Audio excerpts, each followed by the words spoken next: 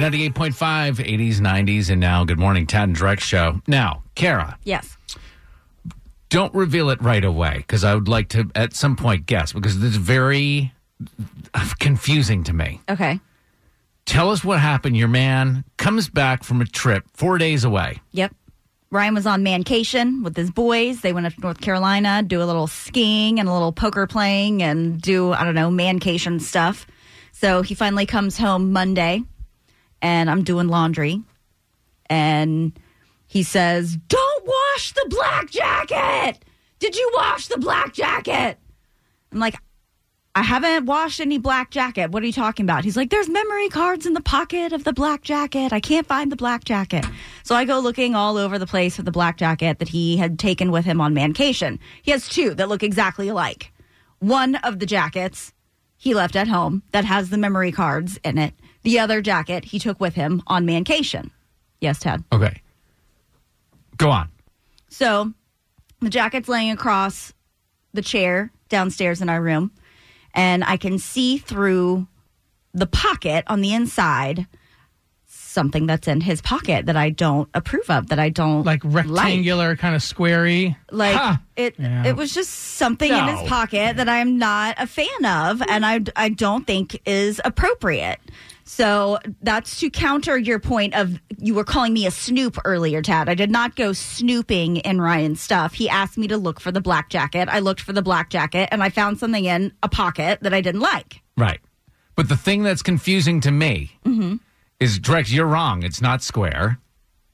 Because you're asking. You want to tell us what you found, and then you're asking, should you confront him about it or not? Okay, so I've got three options here with what this is. Okay. I can either drop it, I can confront him, or I can hold on to this as ammo for later and use it to kind of jab him when I really need to. Kara, I just think it's so interesting that probably within 46 seconds of your husband Ryan coming back from this trip with his boys, you're like, "I'll do the laundry. Where's all your clothes? I'll do all your laundry." I had already done all of the laundry, so all I had to do was get this last load of all of his crap that he had just brought in, and it was all done. You were foaming at the mouth. I was not. To get into that bag. I was not foaming at the mouth to do any more of his dirty laundry. Listen, when you go looking for stuff, I didn't go looking for it. I wasn't digging in his bag. It was laying across the chair in our bedroom. I don't care how good a man is. If you shake enough of his laundry, glitter's going to come out, if you know what I'm saying. So when you go looking for stuff, you're finna find it.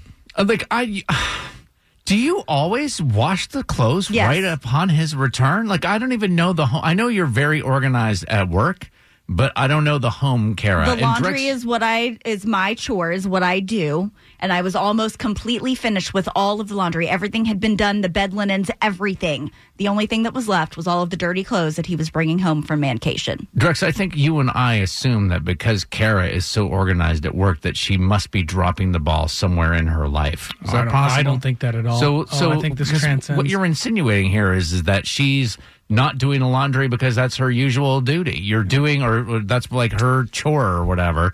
You are assuming that she's doing this because she's looking. Oh, 100%. Yep. You were on a fact-finding mission. It doesn't matter what that fact-finding. And I know what it was. It's probably, some nicotine.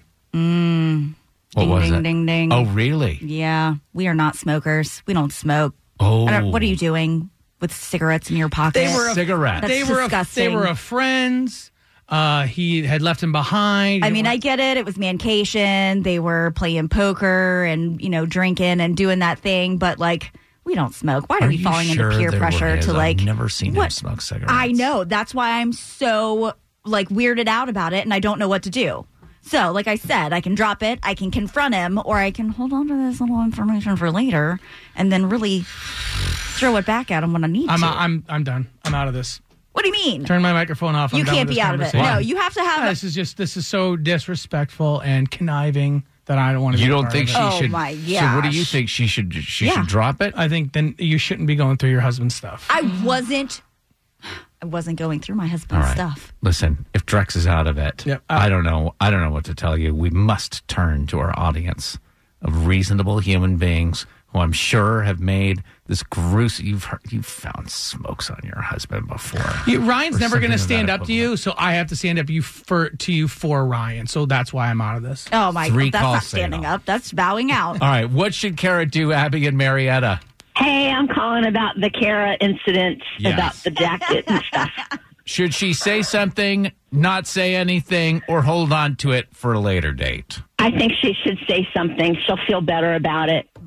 And it won't be something that's held over because you never know the circumstance. And again, if he's not a smoker, my guess is he's not. He might have just held it for somebody else or whatever, and it ended up in his pocket.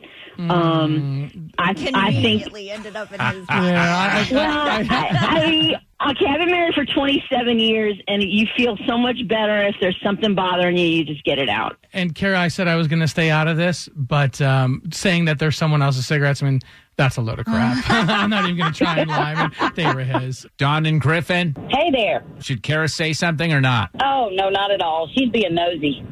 Thank you, Dawn. No problem. It's cigarettes.